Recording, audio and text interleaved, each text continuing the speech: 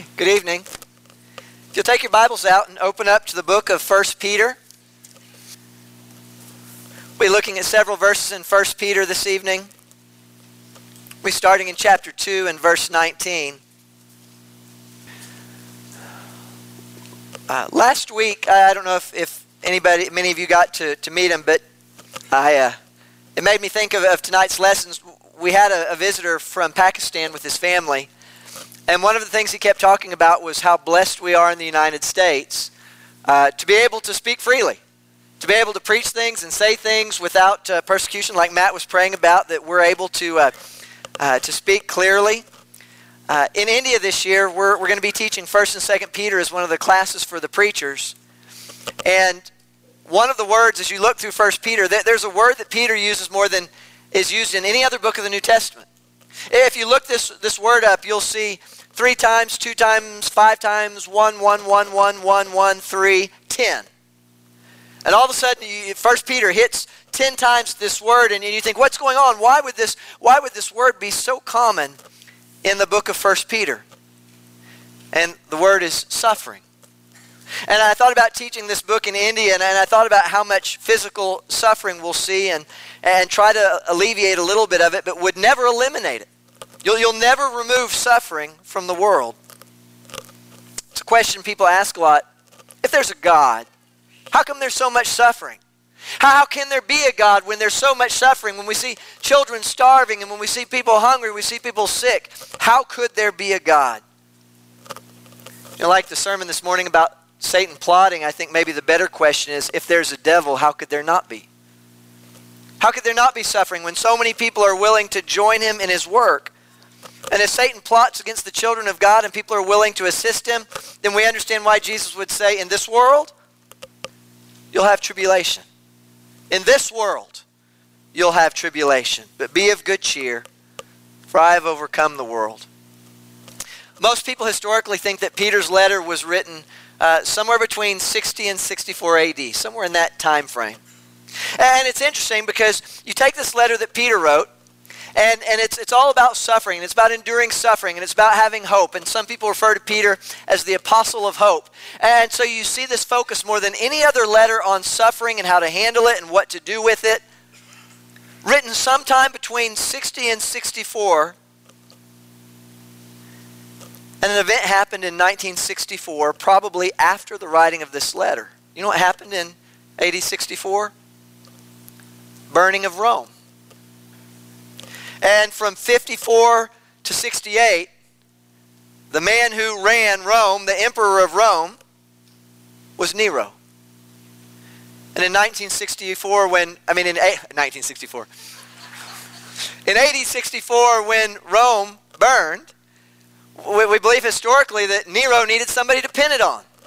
And some of those early writers said that he blamed it on the Christians and gathered others up and tortured them and got them to implicate other Christians until the whole of Christianity was bearing the blame. It's interesting how the Romans saw Christianity. They believed in religiosity. They believed in a piety that bound the Roman Empire together, but what they didn't like was Christianity because they said it was just superstition. And it didn't reinforce the loyalty to Rome, and so they hated it. And some of the Christians that Nero persecuted were not persecuted for believing in a God. It was thought that they hated the Roman Empire, that they didn't support the Roman Empire with their beliefs. So I found it interesting that the Holy Spirit inspired Peter most likely to write a letter about enduring suffering before the great period of suffering. Now, why would God do that? Because God doesn't leave us unprepared. He teaches.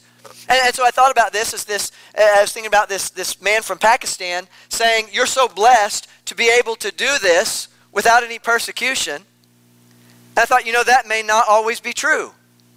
So when do you go to God's Word and prepare your heart and your mind for things that might come down the road? You don't wait until you're in the middle of it.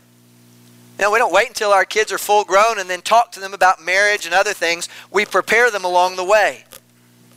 So tonight we're going to look at the book of 1 Peter, and we're going to drag a net through that book. And we're going to see what would you say to people who are about to suffer to give them hope? What would you say to prepare them to go through what they were about to go through? You know, Strong's says about this word that Peter uses over and over, it's to experience a sensation or an impression, and then in parentheses, usually painful. Now, I'm experiencing a sensation or an impression, but it's the painful part that makes it suffering. Peter starts out his letter telling them that their faith be like gold refined by fire. It's going to be like going through a furnace. It's going to be difficult. They're scattered to the dispersion, he writes, to those who are exiles in all of these different places, scattered about the country. Let's look tonight at some truths about the suffering that they were going through and would go through. So in chapter 2 of 1 Peter, chapter 2 and verse 19. Some suffering is going to be unjust. We'll see in this verse, some suffering is undeserved. Verse 19 says, for this is a gracious thing. When mindful of God, one endures sorrows while suffering unjustly. It doesn't make it any more pleasant when it's unjust, does it? Even if you know you're doing the right thing, and maybe especially when you know you're doing the right thing. In the college class this morning, we talked about Job. And isn't this funny how Job's friends approached his suffering? All right, Job, what'd you do? Come on, Job, what'd you do? You had to have done something wrong. Surely you did something wrong. You had to have displeased God. And if Job had had perfect knowledge, how could he have answered that? Job, why are you suffering? Because I was a righteous and a blameless man, that's why. And because Satan is evil and plots against the children of God. That's the answer. Job suffered unjustly. You know, if we are persecuted at some time in the future as a church, probably the first persecution will be for teaching what the Bible says. It will not be for doing something wrong. It will be for doing something right. And the idea of unjust suffering, it doesn't matter if it's the right thing. It won't always prevent suffering. Those in the church were doing the right thing. But Peter tells them sometimes it's going to be unjust. Sometimes you're not going to be able to explain it. You're not going to be able to give a reason. It's going to seem so unfair. And haven't we been teaching our kids that from very young? Life's not fair. Persecution and suffering are not fair. What do most people say when they suffer? Why me? Why me? Why me? What about in chapter 2 and verse 20, the next verse down? For what credit is it if when you sin and are beaten for it, you endure? But if when you do good and suffer for it, you endure, this is a gracious thing in the sight of God. Sometimes enduring unjust suffering is gracious. It's a good thing. Doing the right thing and saying it's worth it. What happened when the apostles in the book of Acts, they went and preached and they were beaten for what they did? Did they say, oh, we shouldn't have done that? The Bible says they considered it a blessing, a glory, that they were counted worthy to suffer for the cause of Christ. You know, there are illustrations I remember preachers using from a very young age. Several people have come up and reminded me about the illustration of making yourself cry by plucking a nose hair, and I thought, please don't remember that for the rest of... I remember a better illustration. When I was a little kid, I always heard the story about the stove. Do you remember that from old sermons? The mothers whose hand was all scarred up and burned, and the family would always talk about her gross, ugly hand and how messed up and mangled and gnarled it was. And the mother said that when she was a little girl that they had a wood-burning stove and it had been propped up on a block, and that she'd been playing with it and she knocked that block out and the hot stove started to fall on her, and that her mother reached down and grabbed it to knock her out of the way, but that it burned and scorched her hand down to the bone and it had scarred it. Don't I remember that? But I remember that idea of suffering having meaning. Think that mom thought it was worth it? You know, I've told you before, I asked a gentleman who lost his 2-year-old grandchild and all the suffering he went through and the sadness and all of those things. I said, would you rather not have had that grandchild? Well, he got mad. Of course not. Of course I wanted that grandchild. The suffering is worth it. What do you tell a group of people who are about to suffer? You tell them that it's worth it.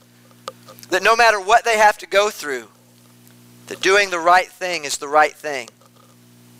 In verse 21 in the next verse it says, for to this you've been called, because Christ also suffered for you, leaving you an example so that you might follow in his steps. Too many people want Jesus to be a portrait that we admire. Boy, look at that. Look at that Jesus. Look how good he was. Jesus' life was not a portrait, it was breadcrumbs. You see the difference? Jesus didn't live his life so that we could admire him. He led his life so we could follow him. You say, well, I want to follow Jesus, but I don't want to suffer. Can I have some of that non-suffering Christianity? Can I be a Christian and not have to deal with persecution? In chapter 23 verse 23 of chapter 2, it says, when he was reviled, he did not revile in return. When he suffered, he did not threaten, but continued entrusting himself to him who judges justly. Suffering requires trust in God and not vengeance toward man. And this is hard. It's hard. When we suffer, what do we want? We want the person who made us suffer to suffer in return. We want to return evil for evil. We want, contrary to everything the Bible tells us, and I'm telling you, this is in us. You know, I just read this afternoon, this hacking group, Anonymous, in retaliation for the terrorist attacks, they have posted and said, we're coming after you. We're going to take you out. We're going to shut down your sites. We're going to close down all these things. We are going to attack you in return. Do you know what I think when I read that? Get them. You know, we like retaliation. We like the idea of the bad guys getting what's coming. But I have to ask you a question. Could Jesus and God, and through the power of God and his might, could he not have taken Nero out? Could God not have seen what Nero was about to do and ended his time as emperor? Why did he leave him? Why did God leave Nero in place knowing that his children were going to suffer at his hands? We have one of two conclusions. Either God was powerless to do anything, or suffering requires that you trust God that he knows what he's doing. When we get to that point, if we get to that point as a country, as a nation, where we suffer for doing what's right, will we seek our retaliation, our revenge? Or will we trust God to use it for good? Because the very next verse says, our next point is in chapter 3 and verse 14. The Bible says, but even if you should suffer for righteousness' sake, you will be blessed. Sometimes suffering can be a blessing. James tells us in James chapter 1 and verse 2, it says, count it all joy, my brothers, when you meet trials of various kinds, for you know that the testing of your faith produces endurance or steadfastness. And let steadfastness have its full effect, that you may be perfect and complete, lacking in nothing. Is it true that suffering can be a blessing? Is it true that suffering can make us grow up? Is it true that suffering can prepare us for the things ahead? You know, this is the basis of almost all physical training. You have to suffer in order to have some kind of gain or some kind of development or some kind of preparation. What do we say? No pain, no gain. And some people misinterpret that and think it means that you ought to go to the point of injury, but it means if you're not willing to put in some effort, if you're not willing to go through some suffering, if you're not willing to go through some trials, what makes you think you're going to grow? We don't like to suffer, even when it is a blessing in our life. Sometimes we merge good suffering and bad suffering. Look in chapter 3 and verse 17. There is better and worse suffering. The Bible says it's better to suffer for doing good, if that should be God's will, than for doing evil. You may suffer for doing good, and the hard thing to accept is that may be God's will in your life. It may be God's will. If that's God's will that you should suffer for doing good, that's better suffering, not for doing evil. You know, the Old Testament tells us the way of the sinner is hard. Sometimes people will do wrong and they think, well, God is just training me. He's teaching me. I'm just having to grow through this.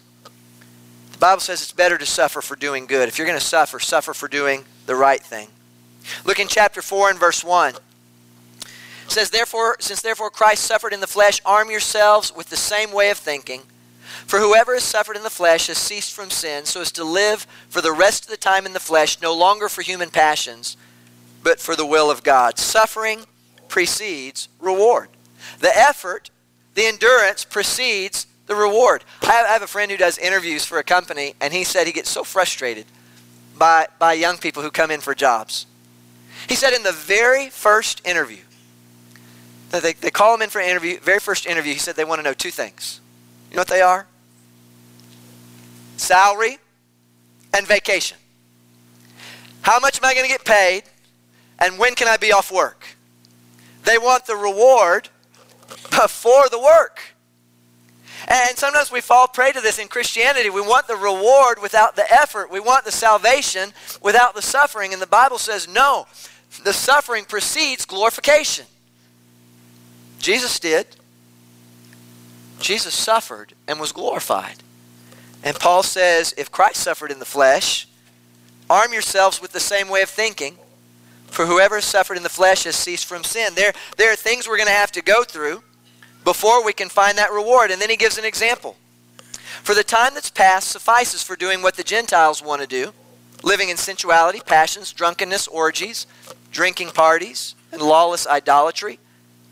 With respect to this, they're surprised when you don't join them in the same flood of debauchery, and they malign you. That's usually where persecution begins, with the maligning, with the mockery, with the despising. And why don't you do what you used to do? Why aren't you our friends? Why don't you come along with us? You think you're better than us? You think you're holier than thou? You Bible banger? Don't you? Who do you think you are? They malign you, the suffering, the outcast, the ostracization from the world. But what does it say? But they will give an account to him who's ready to judge the living and the dead. The suffering precedes the glorification. The Bible tells us in chapter 4 and verse 15,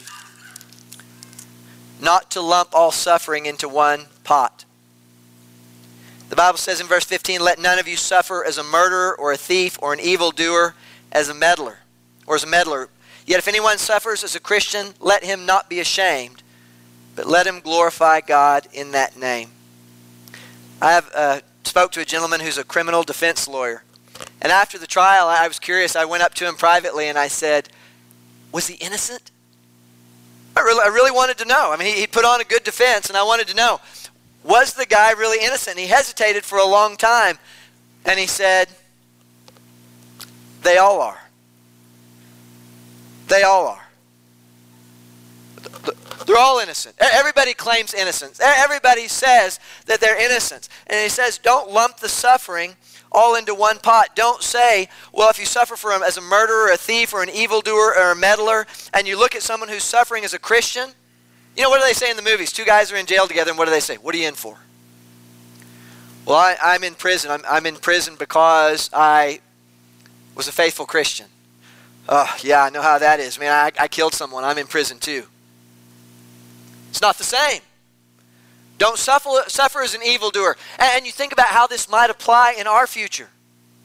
Someone becomes a murderer. Someone does something to the church, and they go out and they, to the applause of the nation, they take someone down. They kill someone. And everybody says, oh, you're a hero. The Bible says don't suffer as a murderer. Don't suffer as an evildoer. Don't suffer as a thief or a meddler. Don't suffer for doing things that are against God's will. Suffer for Christ. Bring glory to God. In chapter 4 and verse 19, the Bible tells us this. Therefore, let those who suffer according to God's will entrust their souls to a faithful Creator while doing good. God can keep safe what needs to be kept safe. Don't you like this guy in the movies? He's being tortured. He's suffering. He's got the information that would lead to the destruction of his unit. And he doesn't give up the information. He stands up to the suffering. He protects that important thing. He saves those lives by protecting that important thing. The Bible says we don't have to be that hero in suffering. God is that hero. God protects the soul. I love this idea that no matter what we may go through in the future of our country, nobody can touch our soul. Nobody can throw our spirit in prison. No one can keep us out of heaven but God alone. And finally in chapter 5 and verse 10, what would you tell a group of people who are about to suffer? How would you prepare them ahead of time so that they could get through it?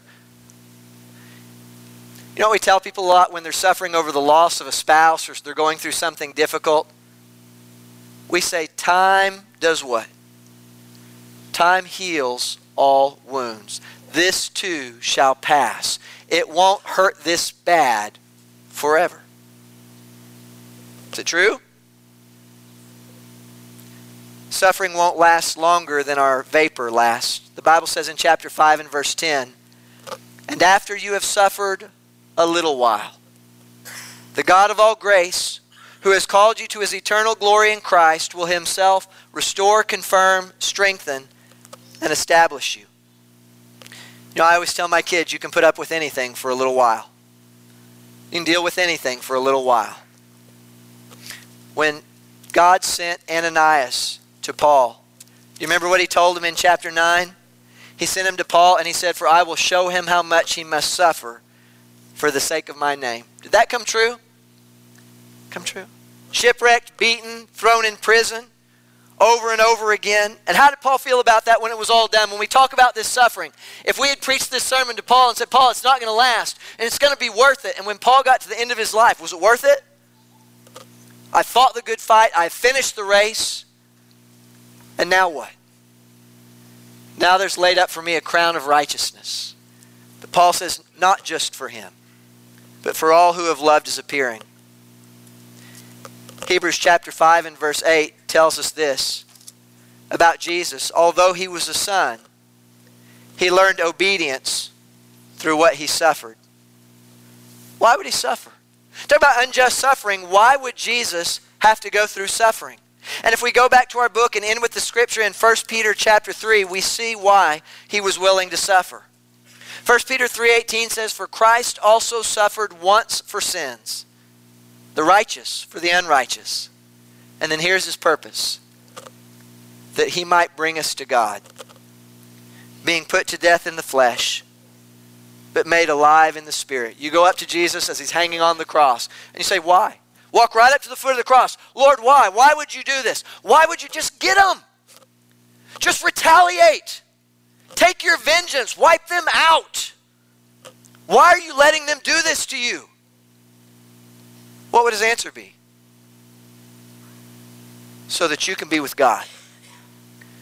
The just for the unjust. The righteous for the unrighteous. I'm going to suffer so you don't have to. We can put up with anything for a while, knowing that Jesus left us an example that we might follow in his footsteps.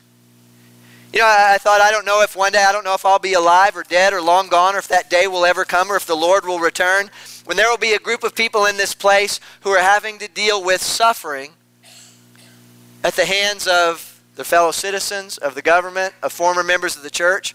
We don't know. The question is, will we be faithful if it comes? Will we continue to stand for Christ? Will we continue to teach the truth?